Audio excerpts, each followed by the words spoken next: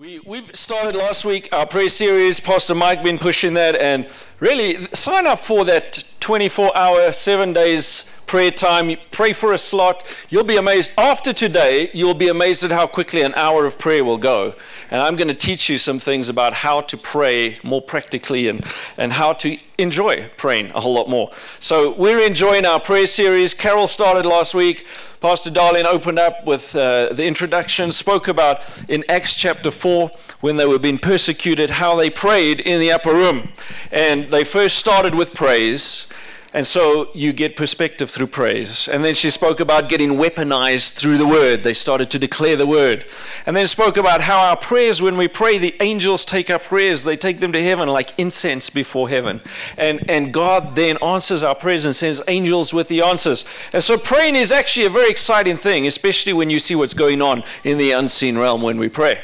And so since I'm carrying on with the prayer series, I think I should open in prayer. Dad, you're so good. Thank you for what you've been doing in our midst. Thank you for every person here. Father, I thank you that you hear every single prayer that we pray. I thank you that you're a God who answers prayer.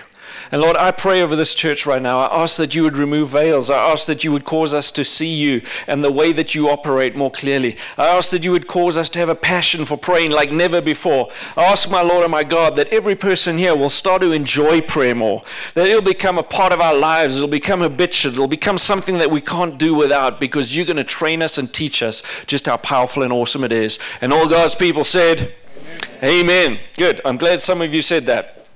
You know, there was a pastor who trained his children to pray from a young age. It wasn't me, although we did train our children to pray from early age. But this pastor tells the story that he was taking his children, as most pastors, being good fathers and know how to spiritually train their children, he was taking them to McDonald's.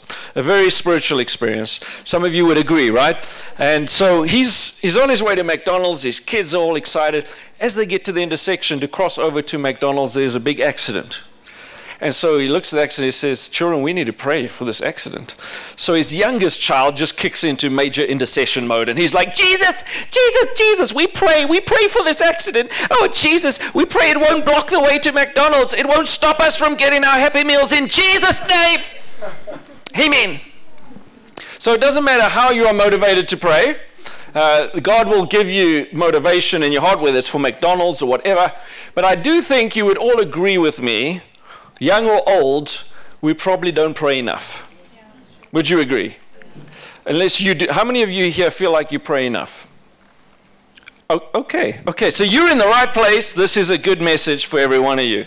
You know, we always can pray more, but I think a lot of people come to me and, well, I don't know how to pray. I don't know what to pray. And after I start praying, I get distracted by 1,000 things. Any of you relate to some of that? And so as we're going through this series on prayer, I am really trusting that the Holy Spirit's going to anoint you, grace you, empower you, that your prayer life's going to go up a notch and you're going to enjoy every single minute of it. Amen?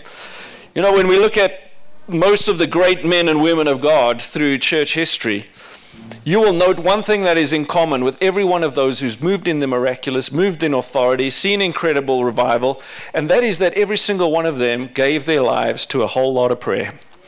Prayer is the source of our power. And if prayer is our source of spiritual significance and spiritual success, there's a whole lot of Christians going, God, why don't I have that? But they're not doing the work in the prayer closet. And so I want to just encourage you today that God is going to do amazing things as we as a church start to pray more and become more of a praying church. I'm going to give you some quotes from some of these generals and guys who've done amazing things. There are thousands of them out there. I just chose 892 because we had to keep it short, right?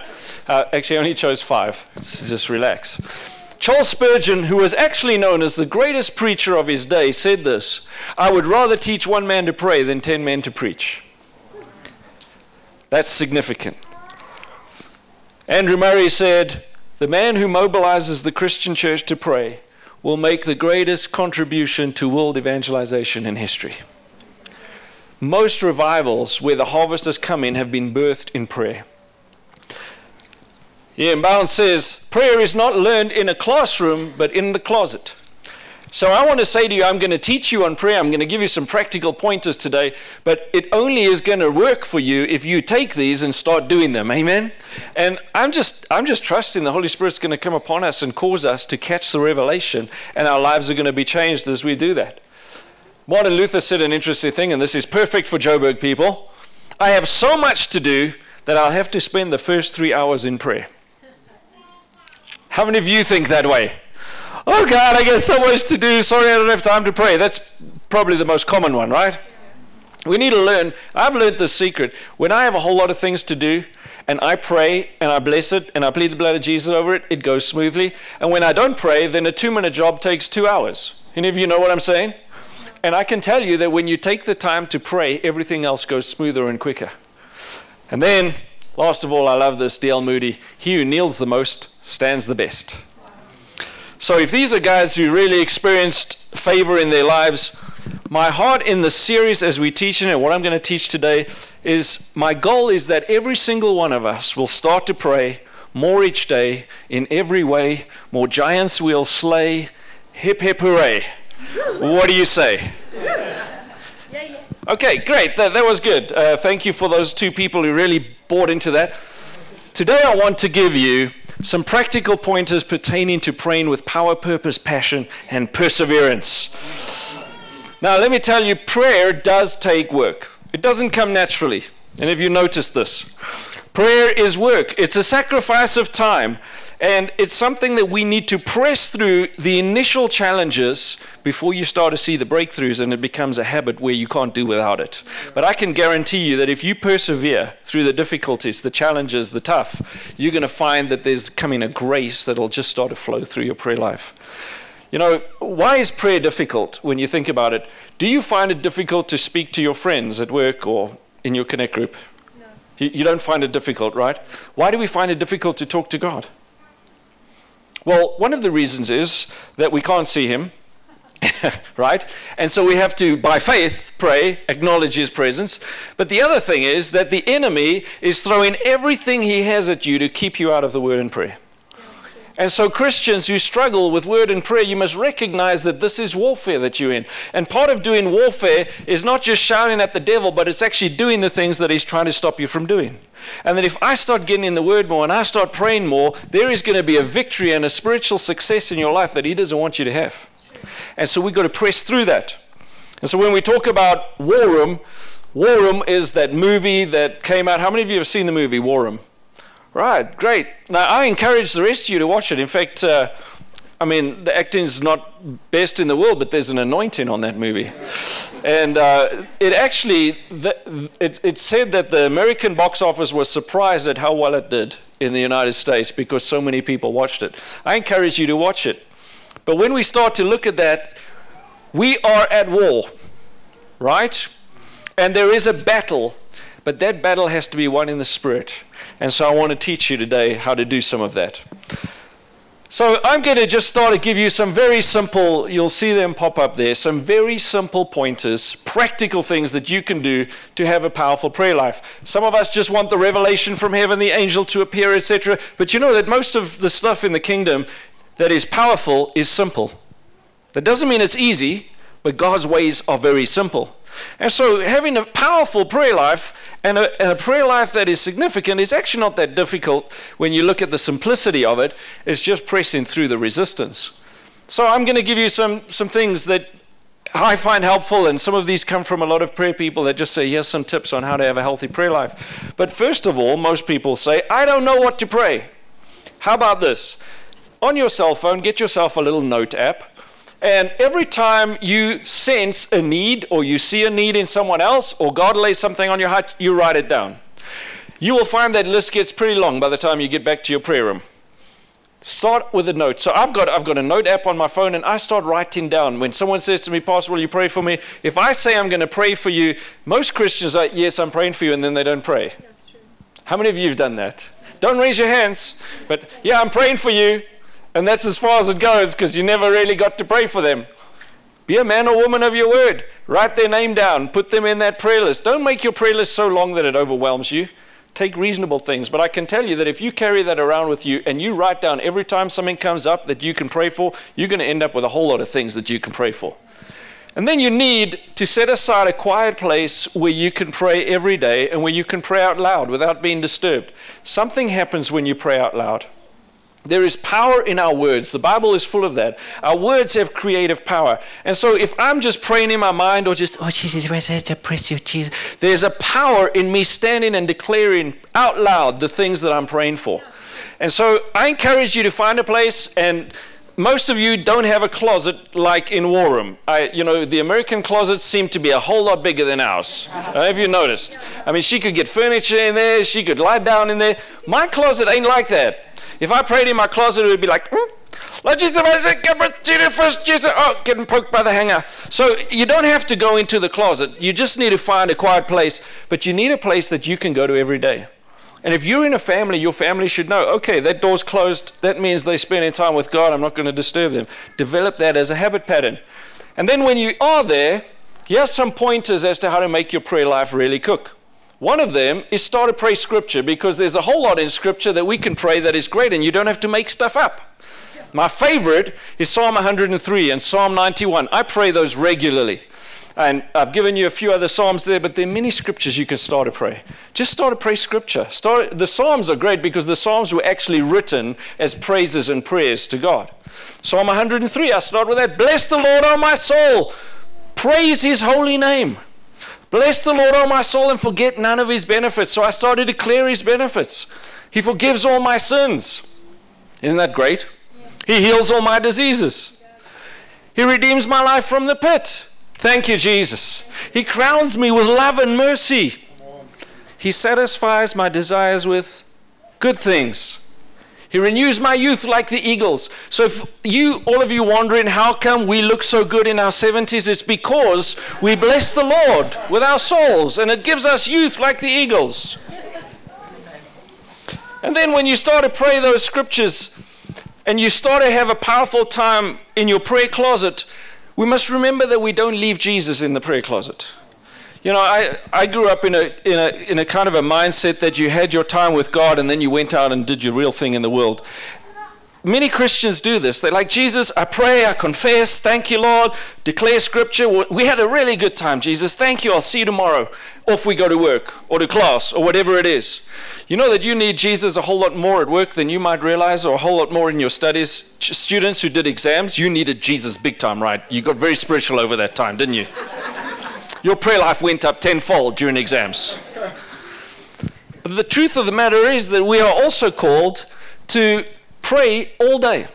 1 Thessalonians says this, pray without ceasing, give thanks in all circumstances, for this is the will of God in Jesus Christ for you. So we should actually all throughout the day take times. On my phone I've got reminders, and I will, whether you take a lunch break or whatever it is, but start to learn spontaneous prayer. You know, when a need arises, something comes through on our intercession group that says, please pray. Carol and I don't wait until our prayer time. We will immediately start praying. Teach yourself that prayer should be a vital part of every single minute of your day. Because God goes with you and he knows a whole lot more than you know about your job. Believe that or not. He's the best engineer, best doctor, best teacher, best everything you can think of, best businessman. And when you are dwelling in his presence, God will do miracles through your work. Smith Wigglesworth said something very interesting on this. He said, I seldom pray for more than 30 minutes. Now, Smith Wigglesworth was one of the most powerful healing revivalists of the last century, and he said, I seldom pray for more than 30 minutes. But he closed with, I never go more than 30 minutes without praying. Write that down if you're taking notes. That is good. Well done, Smith. But we need to always be recognizing God's presence, staying in communion with him, always sensing that he's there for us. And then another few points that I want to give you, keep a journal. The bottom line is that prayer is conversation with God, and that means it's not just one way. And so we need to take time as we pray to hear what God is saying to us. And so I have another note there that I have one note on my phone that says prayer. I have another one that says revelations. And everything God shows me, I write down there. Keep a journal. You'll be amazed what happens. God might speak stuff to you in that journal, and then years later you'll see something come to pass. You go, oh, God actually spoke that to me.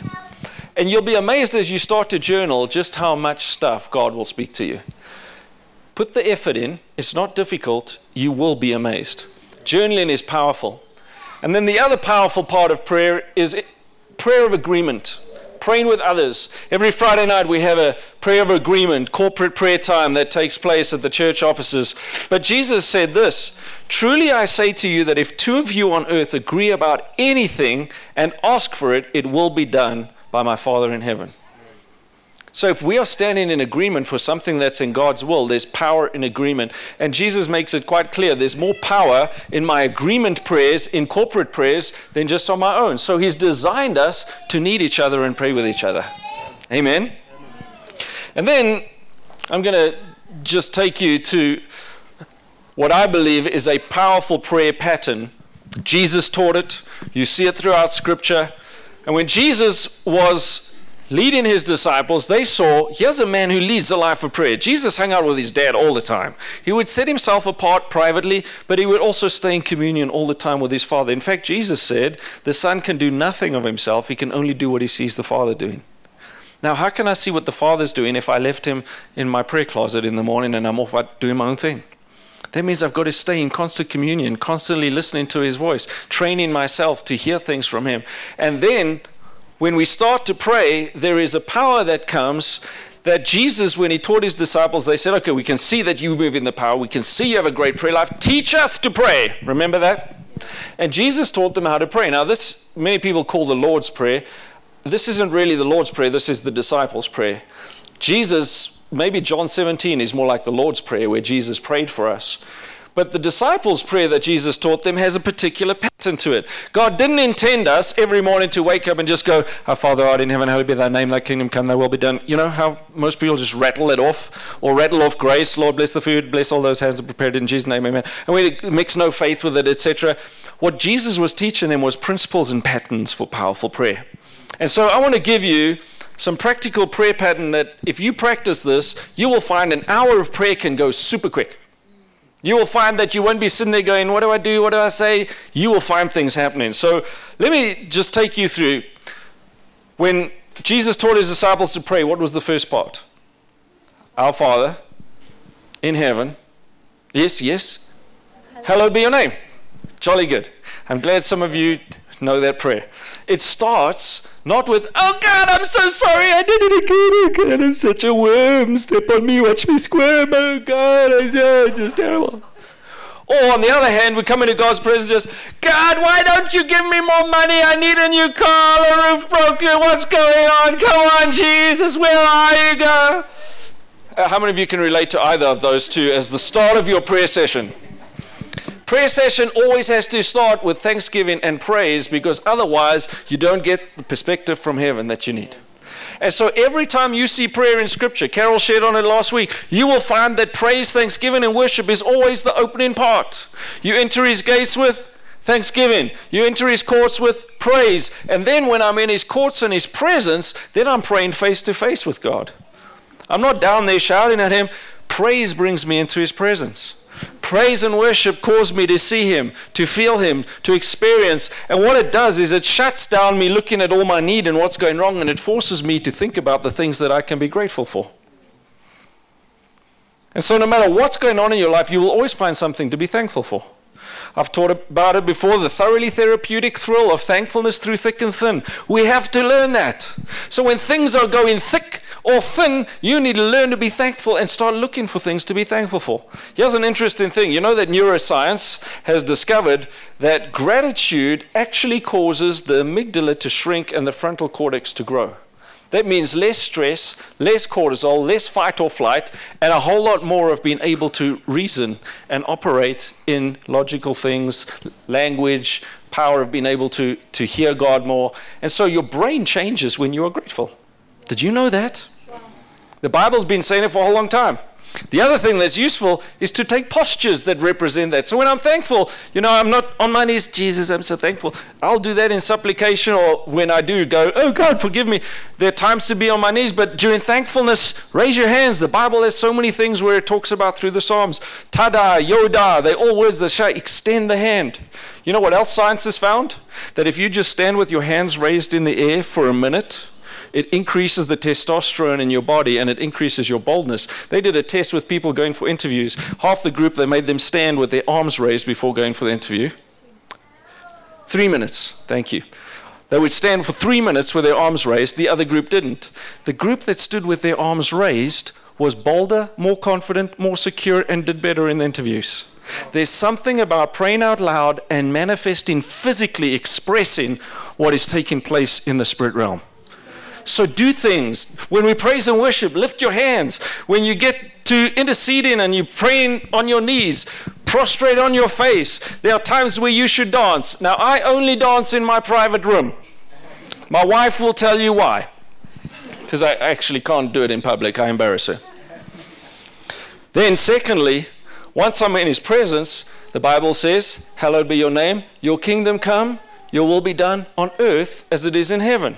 Once I'm in his presence and I'm seated with him in heavenly places, the Bible says in Ephesians, and it tells us in Revelations 4, Carol taught on it, where he said to John, come up here. Remember that illustration Carol shared last week, that when we're down on earth and all we can see is our problems, everything looks like problem, right? But the moment I get away from my problem and I put my problem down there and I come sitting with Jesus up in heaven, it looks really small from heaven. When I'm seated with him in heavenly places, my mindset shifts, my mindset changes. You know, when I am seated with him in heavenly places, I can release what heaven has. And I'm not dictated by what earth doesn't have. What does heaven have? Heaven has healing. Is there anxiety in heaven? No anxiety. Is there fear in heaven? No fear. So when I'm in heaven, then I start to say, perfect love casts out all fear. I receive perfect love. I release that on earth. Healing flows from heaven. No sickness in heaven. I receive that. I release it on earth. There's always bountiful in heaven. Therefore, I release that bounty on earth. And you start to pray from heaven to earth. You see, here's a secret, and you can write this down. When you live in from earth to heaven, your circumstances determine your prayers.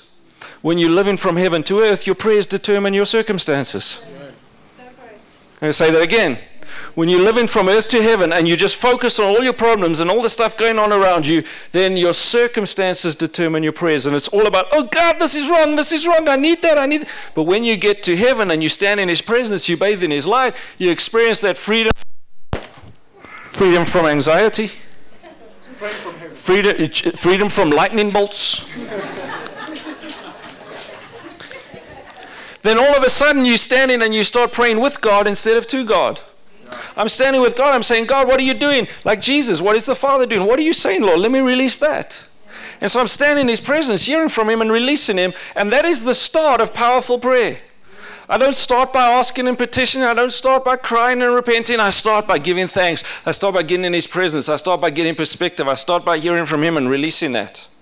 And then, as I'm in that place, then it says, give us today our daily bread. It doesn't start with what you need. It starts with, thank God, seek first his kingdom, all the rest will be added to you. And so then I start to make my requests. Philippians 4 verse 6, do not be anxious about anything.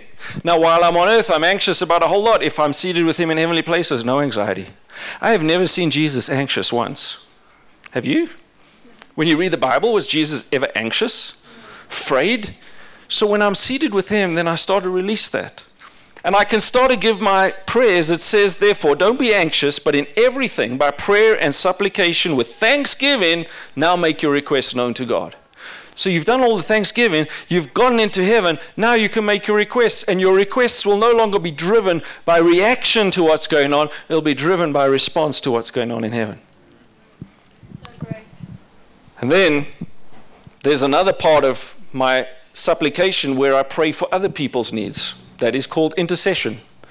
1 Timothy 2:1 says, make intercession for everyone. John 17 is Jesus' prayer for the disciples and for us as the church. That's his intercession for us. And the Bible says Jesus still stands today before the Father in heaven, constantly interceding for us. And so there's this place where I bring my needs before God and I bring others' needs before him and intercede for them. A lot of my prayer list is people that I've said I'm going to pray for, and I make sure I pray for them every day. Pray for my family every day. Pray for my children every day. They're things that you should pray for every day. And as you do, that's intercession. Now that I've prayed intercession, we all know, okay, we've brought our needs. Give us today our daily bread. What else does it say? Forgive us our sins as we forgive others. We bring ourselves to the place where we recognize there is warfare, and that's why this series is called War Room. And most of the prayer in the War Room was intercession prayer, by the way. It wasn't doing warfare and shouting at the devil. But there is warfare that takes place. We must understand something. Shouting at the devil doesn't win the war. There are two areas that we need to win the war. The first is inside of ourselves. The first is to recognize that most of the battle takes place in the mind. That's where the battle is. And so when I start to look at how do I win in warfare, I need to first start by recognizing it has to start here. I need to close the doors that have been opened to the enemy. And so that's where I start to say, Father, I confess my sin. I receive forgiveness. You cleanse me by the blood of Jesus. I've made righteous. I stand then and say, I forgive others. I don't harbor any bitterness, any unforgiveness. Those are two areas that open doors to the enemy you need to shut. Both God and the enemy are limited to what they can do in your life by your free choice. Let me just say this. The only authority the enemy can have in your life is what you give him. Jesus took all his authority away. It's only when you open doors, either through sinfulness or through attitudes that are wrong or through wrong thinking patterns. And so that's why the battle is in the mind, because when we win and get our minds to think right, the enemy no longer has a foothold. Jesus stood when he said, it's time for the prince of this world to come. He said, but he has nothing in me. Yeah, absolutely. I want to be able to say that.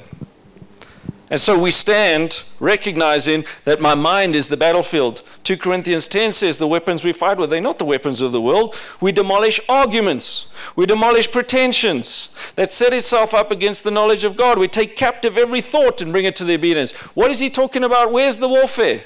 Right here. So we get ourselves right first. James 4 verse 7 that I've got up there is a powerful scripture on spiritual warfare. Do you know how you defeat the devil? Submit to God, resist the devil, and he will flee. That's the promise in James 4:7. It doesn't say shout at the devil, rebuke him non-stop, and he will flee. It says submit yourself to God, resist what the devil wants you to do, and he will flee. And so that's dealing with myself. We also know, of course, that there's an enemy, right? There's Satan and his demons. And we are going to find that there is warfare that takes place around that, but I've got to say something about this because too many Christians grow up, come out of churches or out of prayer meetings where a whole lot of corporate prayer meetings are just shouting at the devil. Any of you been in those? It's like, we take authority in Jesus' name and we bind that principle, we pull that down and we just declare, devil, you shall not touch, and we bind everything. And, we spend a whole lot of time focused on the enemy and he loves it. When I'm seated in heavenly places, the way that I pray is to say, what is heaven doing, not what is the enemy doing? I submit myself first to God. I resist what the enemy is doing. And the Bible says, as I do that, as I hide in God, as I protect myself in him, as I do what he's telling me to do, the enemy will flee. Ephesians 6 does tell us we need to put on the full armor, that we protected against the enemy. We are at war. We do take authority over the enemy, but that is not the bulk of your prayer time. In fact, that is super quick. I repent, I get the things out of my life that are open doors to the enemy, then I put him in his place, and I say, you may not touch me here, I cut you off from my family, I declare that you may not come near my family, my home, my property, my pets. I pray over my pets as well every day. And as I'm declaring that, I put him in his place, but my focus comes back to Jesus all the time. If you're in a corporate prayer meeting where it's just shouting at the devil, I'm not sure that is God's best way of praying. Matthew 18 gives us some interesting insight. Many of you have heard this. I give you authority to bind and loose, right? You know the scripture that whatever you bind on earth is bound in heaven. Let me tell you what that scripture literally says. Matthew 18 to 19. Jesus says, truly I tell you, whatever you declare unlawful on earth is what has been declared unlawful in heaven. And whatever has been declared lawful in heaven, you can declare lawful on earth. Doesn't that change the way you think about that scripture? It actually comes from the Torah, where binding and loosing, those two words were used by the Sanhedrin, the Jewish council, and they would have the authority to declare something in that religious society as being lawful or unlawful. That was the word that was used. And so Jesus is saying, I'm giving every one of you that same authority. So what is lawful in heaven? Healing, provision, joy, peace, The fruit of the Spirit, love, joy, peace, patience, kindness, goodness, gentleness, faithfulness, self-control. All of these things are from heaven. So I have the power to pull those things down from heaven and say, you are lawful and you are allowed in my home and my presence and my family and my workplace, etc. But what I declare unlawful is, devil, you shall not bring sickness here. You shall not steal, kill, and destroy here. I declare that unlawful. I bind you and I command you to go. Now I carry on praying to Jesus. Are you catching this? When you go to your bedroom at night and it's pitch dark, do you scream at the darkness until it goes? If you do, you need help. So many Christians do this. They think by shouting at darkness it's going to go. No, what you do is you turn on the light. There's no battle. And so the greatest form of spiritual warfare is displacement. I bring light, darkness flees. I bring light, darkness flees. I speak his blessings. I speak his power. I speak the release of everything he stands for. I start to release everything Jesus said. I start to confess scripture. I don't have to fight the devil. Light comes, truth comes, and darkness has to flee. Amen. And that is the most powerful form of prayer. Displacement. And then lastly, this is my second point that I want to wrap up with. Something that as a Spirit-filled church, we believe in being baptized in the Holy Spirit. We recognize that through baptism in the Holy Spirit, we receive power to pray. And we receive a prayer language. But it's not taught on a whole lot. So I'm going to teach on it. Is that okay with all of you? If it's not okay with you, I'm still going to teach on it. But I want to talk about praying with Pentecost power. If you have your Bible with you, you can turn to Acts 2. It's good to turn to your Bible every now and then, or open your cell phone app, whichever one it is that you've got. The rest of you, I know, have memorized your Bible. You don't need to look at anything. So Acts chapter 2 describes the disciples in the upper room. Now let me paint the picture for you. Jesus being crucified, raised from the dead. He comes, he gives them the Great Commission. We all know the Great Commission. We teach on this plenty. And the Great Commission, part of it is, you shall be my witnesses in Jerusalem, Judea, Samaria, and the ends of the earth. And after telling them to go, he then says to them, stay. Sounds like a bit of a, go stay, Jesus, what do you want? He said, no, don't leave Jerusalem. You stay in Jerusalem until you've received the baptism of the Holy Spirit that my Father promised. In other words, Jesus was saying, you cannot go and fulfill the Great Commission unless you've received the baptism of the Holy Spirit. There's a tripod foundation that every Christian should be standing on. Acts 2, Peter stands up in front of them and he starts to speak. They're all speaking in tongues. All 120 disciples speaking in tongues. And they think, what is going on? And people can understand different languages coming through. And Peter stands up and he says, this is because of Jesus, whom you crucified. And they get convicted and they say, what shall we do? Peter says this, you must repent, you must be baptized in water, and you must be baptized in the Holy Spirit. That is what we call the tripod foundation of the faith. Now, if you're a Christian here today, and you might have repented and prayed a sinner's prayer, but if you're not baptized in water and baptized in the Holy Spirit, you are not going to experience the fullness of what God has for you. Because those are the tools that is given to equip you to live the Christian life. It doesn't mean you're going to hell. You're going to heaven when you've repented. You believe in Jesus, you're going to heaven. But you've got to live a saved life on earth. And baptism in water gets rid of the old man so he's not following you all around. And it gives you the power through baptism in the Holy Spirit so you can live the saved life. Amen? So there they are in the upper room waiting, as Jesus said in Acts 2 verse 2. And when the day of Pentecost came, they were all together in one place. Suddenly a sound like the blowing of a violent wind came from heaven. I just wanted you to feel that. That's kind of what it sounded like. And filled the whole house, and they saw what tongues of fire that separated and came to rest on each one of them. All of them were filled with the Holy Spirit, and what did they do? As they were filled, they began to speak in other tongues as the Spirit enabled them. Just spontaneously, everyone starts speaking in other tongues, different languages. They never heard it before. They didn't know what they were saying. They spill out on the streets, 120 people, praying in tongues, speaking in languages that all the people in Jerusalem could understand. Remember, Pentecost was one of the feasts that people came from all over the nations to come and celebrate in Jerusalem. That means you had people from different nations who spoke many different languages in Jerusalem at that time. God gave them 120 people, each speaking your specific language. Isn't that cool? And so they started speaking tongues. Now, tongues of fire, you might think, well, that's kind of odd. We've actually seen this happen before. This is Heidi Baker in Mozambique. One of the meetings that they were holding, she sees amazing miracles. I mean, blind eyes open, lame people getting out of wheelchairs, to see amazing miracles there. But this was one of their meetings where literally tongues of fire came and sat on top of everyone. That is not a photoshopped photo. That really happened. I'm trusting for some of that in our church. Hey, how would you like that during worship? Whoa, get the fire extinguisher, man. There's flames everywhere. There's one story of a church where they did call the fire brigade because the church was on fire. And when the fire brigade got there was fire burning all over the building. They were experiencing revival, but nothing was burning. There was just flames all around the place. Fire brigade didn't know what to do because you can't put out the Holy Ghost. So when we look at baptism in the Holy Spirit, we must acknowledge something. There are 5 times in Acts that it is spoken of where they prayed for people to be baptized in the Holy Spirit. And it just gives us an idea of what baptism in the Holy Spirit does. Acts 2, we've already spoken about tongues of fire. What was the manifestation? They spoke in tongues. The Samaritans, Philip went to the Samaritans, was busy preaching, seen miracles. He calls Peter and John because they're just getting saved. He's baptizing them in water. Peter and John arrive and say, we need to baptize you in the Holy Spirit. Remember this pattern? You've repented. You believe in Jesus. You get baptized in water. You get baptized in the Holy Spirit. There were times that they got baptized in the Holy Spirit first and times they got baptized in water. But first, doesn't matter, just as long as you get all 3. And so as they are there, Peter and John start praying. And it says that there's a sorcerer, a guy who moved in sorcery and saw a whole lot of power of darkness. It says that when he saw what happened when they laid their hands on them for the baptism of the Holy Spirit, what happened was so powerful that he actually said, I will pay you money to give me the ability to do that. So you know it wasn't just one of those quiet, receive the Holy Spirit in Jesus' name, receive the Holy Spirit in Jesus' name.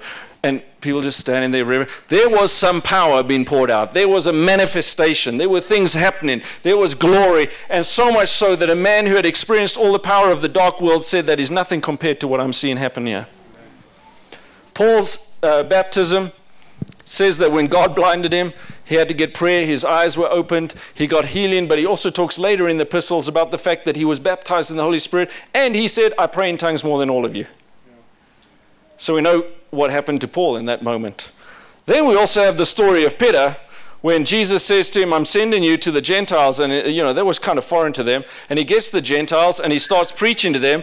And it says halfway through his sermon, maybe it wasn't such a good sermon. I don't know. But the Holy Spirit comes, falls upon everyone. They start praying in tongues. And Peter's like, hang on, guys, I'm busy preaching. That's very rude, No, he looked at them and he said, wow, if the Holy Spirit's fallen on them and they are speaking in tongues just like us, then that means God has chosen the Gentiles. Therefore, we must baptize them in water. So here they got baptized in the Holy Spirit first, speaking in tongues, then they got baptized in water.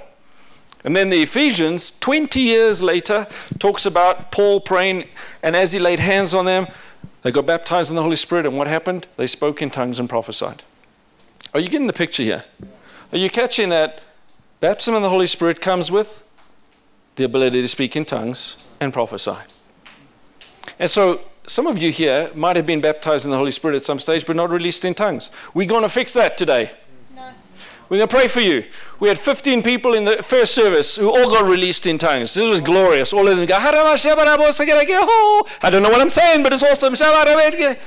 And God has that for you. He has a prayer language for every one of you. But there's a whole lot more that comes. When a kettle's boiling, any of you have that little whistle that you put on the kettle? And you go, well, the whistle is great, but the whistle is just a sign of the boiling power inside.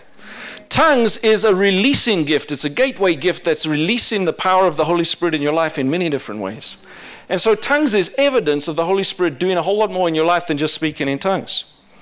And so in 1 Corinthians 14, Paul kind of gives an understanding of what tongues really is all about.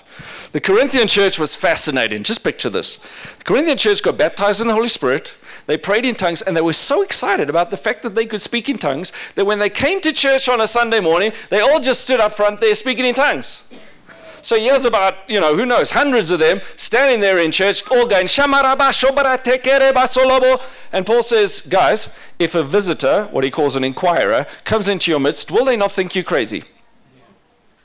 How many of you, before you were baptized in the Holy Spirit or knew about tongues, walked into a church and all of them are standing there together, you would think this is crazy. So we don't do that in church. Paul gives guidelines. He says in the corporate service where you have visitors, we have inquirers, that's not the place to start speaking in tongues. That's the place to prophesy. That's the time to speak into their lives things they'll understand. But while he's correcting them, he does give insights about what tongues is for and what tongues does. And just a few select scriptures. He says this: anyone who speaks in a tongue does not speak to people but to God. No one understands them. They are uttering mysteries directly to God by the Spirit. Isn't that cool? When I pray in tongues, I'm uttering mysteries straight to God. And it's always in accordance with the will of God, because the Holy Spirit knows his will. Anyone who speaks in a tongue edifies themselves. The one who prophesies edifies the church. Here Paul is clarifying that the ability to speak in tongues is not the gift of tongues. When you look at the gifts, all the gifts are there to edify the church. None of the gifts are there to just edify yourself. Paul is saying, unless you're moving in the gift of tongues, not everyone does. The gift of tongues is where someone gets one prophetic word, speaks it out in another language, there's an interpretation, and it's for the whole church. That's the gift. Paul is saying, you're not operating the gift of tongues, you're all just praying in tongues. That prayer language is for you and God in either corporate prayer meetings or in your personal prayer life. And so Paul says, when you speak in tongues, you will edify yourself, but in church, you should rather prophesy so you can edify the church. For if I pray in a tongue, my spirit prays, my mind is unfruitful. You don't. How many of you understand what you're saying when you pray in tongues? You don't. Your mind doesn't understand what you're saying. It bypasses the mind, and your spirit starts to speak words your mind can't understand. That's why some people think, wow, this is like gibberish. There, you can look it up on YouTube. There are a couple of studies where they've done neuroscience experiments on the brain, where people who pray in English or in their home language, the frontal cortex, the language center, lights up. When they pray in tongues, the language center goes dim. Tongues is not a language that you're praying through your language center. It's coming straight from your spirit. So what happens when you pray in tongues? You shut your mind down, it doesn't get in the way, and you start to release the Spirit, and you start to understand what the Spirit is saying. The more I pray in tongues, the more revelation I get. When I don't know what to pray, I pray in tongues, I suddenly get insight as to what God wants me to pray. It's powerful. And so Paul says, when you've got tongues, there are two things you can do with it. You can pray in the Spirit, but also pray with your understanding. You can also sing in the Spirit, but also sing with your understanding, so that your mind is getting both. And in a corporate prayer meeting, people can bear witness to what you're saying. Amen? And then Paul says this interesting thing. In the Greek, it literally says, I thank God that I pray in tongues more than all of you put together. Wow. So did Paul pray in tongues a lot? Yes. Did Paul see mighty miracles and an incredible life of power? It came from a life of prayer. I want to tell you that if you want a life of power, it's going to have to come from a life of prayer. And lastly, he says this, therefore, brothers and sisters, be eager to prophesy and do not forbid speaking in tongues. So you can take a picture of this, why we should speak in tongues. Bible says you pray spiritual mysteries to God. It edifies you. Paul prayed more than all of them put together. It's a heavenly prayer language. Paul also talks about it as the language of angels. Speaking in tongues is giving thanks and praise to God. Paul said, do not forbid speaking in tongues. It's the initial evidence of the indwelling baptism of the Holy Spirit. And every time I pray in tongues, it's a constant reminder of his supernatural presence. No religion has this. What religion has a specific prayer language that only comes from the power of the Spirit that reminds you every day that you have a supernatural spirit inside of you? Because I can't do that in the natural. And it says in Romans 8, and this is a powerful scripture. Write this down, go read it at home, meditate on it. But Romans 8 says this, so the Holy Spirit helps us in our weakness. We don't know what God wants us to pray for, but the Holy Spirit intercedes for us with groans that cannot be expressed in our words. Isn't that cool? So when I'm praying, the Holy Spirit, when I pray in tongues, is interceding God's will through me. Sometimes it is with groans. There are times when I'm praying in tongues, it's just like, oh, rashabaranasete. And the Holy Spirit's interceding and groaning. And it says, and he who searches our hearts knows the mind of the Spirit. Because the Spirit intercedes for God's people in accordance with his will. When you're praying in tongues, you pray in perfect will of God. You're not making mistakes. So what happens when I pray in tongues? What am I actually saying? Can I play you a video? There are many different examples of where people have prayed in tongues and it's actually been a language. But I want to play you a video of a time in Israel recently, Bill Johnson in Bethel, where you can hear what tongues is saying when you speak in tongues. Why is that not playing?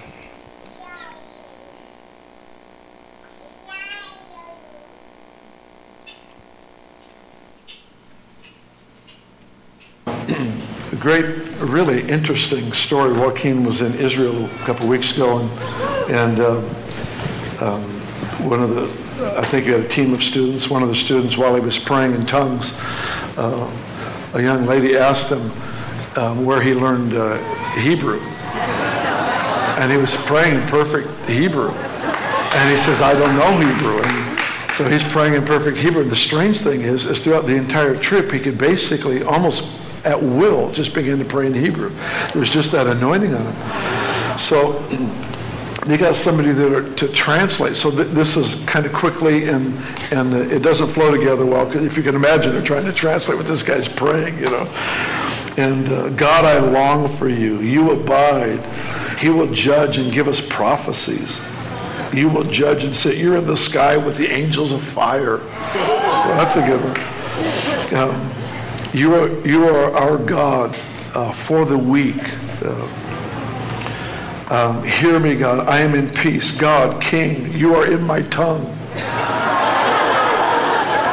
Isn't that awesome? You wrote everything. You are life. The King will rise up. The fire will rise up. The fire will come. We hope you will sit with us. You will judge. You will show us the hidden. We will be together in life. Lots and lots and lots of glory. You're alive. God will give. You are with your angels. Give us fire on the poor. God, your angels will hear. Your angel sits with you. You will listen to him. And it just goes on. And then he goes into, come for the people. You will blow on us. You will come for the rabbis. Give them wisdom. Come on. Is that awesome? Isn't that awesome? He's praying in the spirit in Israel. God, you're coming for the rabbis. Just prophesy you're coming for the rabbis. We already know of, I don't remember the number now, it seemed like it was 100 rabbis that are secret believers in Jerusalem right now. And they're waiting for the appropriate time to step forward. Wow. You will return. Stick to you. Judge all life. Bring fire. You will bring rest and destroy all sicknesses. You are one. There will be no sicknesses. Bring them life. Yeshua will come. He is the God of the living. For the living, there will be no sicknesses. Captives, God will advise. Kiss us. King of the living, you are above all sicknesses, and for animals too. All creation groans, the scripture says. Father, you are alive in the name of the living. Be with me. It's not above God, but on the people. King of the living, you are alive. No sicknesses. I'm picking up a theme here. Give us more fruitfulness. Understand, give us wisdom. King of the living, no sicknesses. He will bring us the true nature. Isn't that just amazing? Wow. We don't ever take prophecy and make it equal with Scripture, but how many of you recognize some scriptures in that? Isn't that powerful? That's what we're saying when we're praying in tongues. I knew pets were getting prayed for while I prayed in tongues. But I want to just say this. If you are here today and you are not baptized in the Holy Spirit, or you have been prayed for the baptism, but you're not released in tongues, then I want to pray for you. So I'm going to take whoever needs prayer for baptism in the Holy Spirit or get released in tongues. I'm going to take you outside, going to pray for you. Just like them 15 people in the first service, there can be a whole bunch of you getting released in tongues, getting released in the power. So I want to do that. And then Carol's going to stay, and there's going to be a ministry moment for those of you that stay. So what I'm saying is, if you have not been, follow me. We're going to go out there. And I want to just say this. I was taught that tongues was of the devil until I read this verse. Which of you fathers, if your son asks for a fish, will give him a snake instead? If he asks for an egg, will give him a scorpion? If you then, though you evil, know how to give good gifts to your children, how much more will your Father in heaven give the Holy Spirit to those who just ask him? And that's what it takes, just asking him. And so I want to do that. I want to stand with people to be prayed for baptism of the Holy Spirit, released in tongues. I'm going to hand over to Pastor Darlene to take the rest and wrap up the service. The rest of you follow me. Awesome. Can we give Andrew a hand? Thank you, Lord. So if you would like to be baptized in the Holy Spirit or released into your prayer language, please follow Andrew out. Yeah, can we give them a hand as they go? So if that's you and you would like that, just go ahead with Andrew. There we go. Just take your stuff with you. And for those of you who are left behind, I was just laughing about that book series, Left Behind. Do you remember that book series, Left Behind? It was like this terrible thing of everyone who got left behind in the rapture. We don't actually believe that. We know if there is going to be a rapture, we're all going to be in it. And we don't even really think there is going to be one, that Jesus is going to come and rule and reign here on earth. I know I've just opened a can of worms, but there you go. God is with you. God is with us. I feel like God wants to remind us of three things. I think God wants to remind us that there are three ways that we grow in our relationship with the Holy Spirit. The first way that we grow in our relationship with the Holy Spirit is that He comes and dwells inside of us and makes us new. When we choose to surrender our lives to Him, when we choose to acknowledge that we are not the boss of our own lives, but He is the boss of our life, He comes and dwells inside of us and causes us to be born again. The Holy Spirit living inside of us, leading us, guiding us, making a way for us.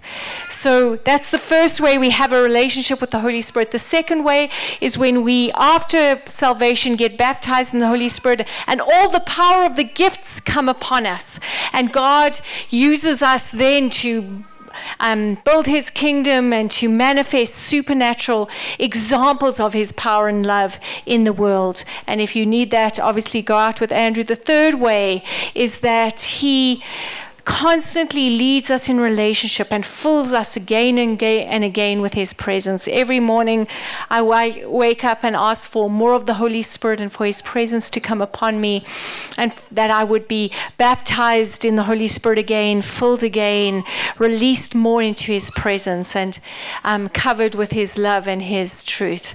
So that is the third way that we grow continuously in a relationship with Him. And what I would love to do is I'd love the ministry team to come up in a minute, and we would love to pray for anyone you feel like you just need more of the Holy Spirit. You just need to be encouraged. You just need more of His presence in your life. We would love you to come up, and we'd love to pray for you and see that happen in your life. First of all, I'm going to ask if you can all bow your heads, and I want to pray for people in that first category that I spoke about. Lord God, I just ask that if there's anyone here, they may have been in church for the first time today, or perhaps they've been in church many times, but deep down they know that they are not right with you. In their hearts, they're not entirely sure if they would go to heaven when they die. They're not entirely sure what it means to live a life under your lordship. They're not sure that you're in charge of their lives. And Lord, if there's anyone here like that, would you speak to them, and would you help them to know that you are speaking to them?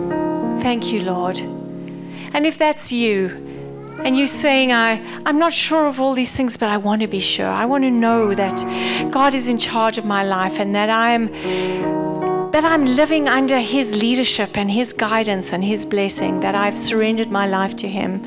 And if that's you, I would love you to raise your hand, because I'd love you to pray for you. So if you are here and you would like to do that, please won't you just raise your hand and acknowledge that it's something that you would like to do. Is there anyone here who would like to do that?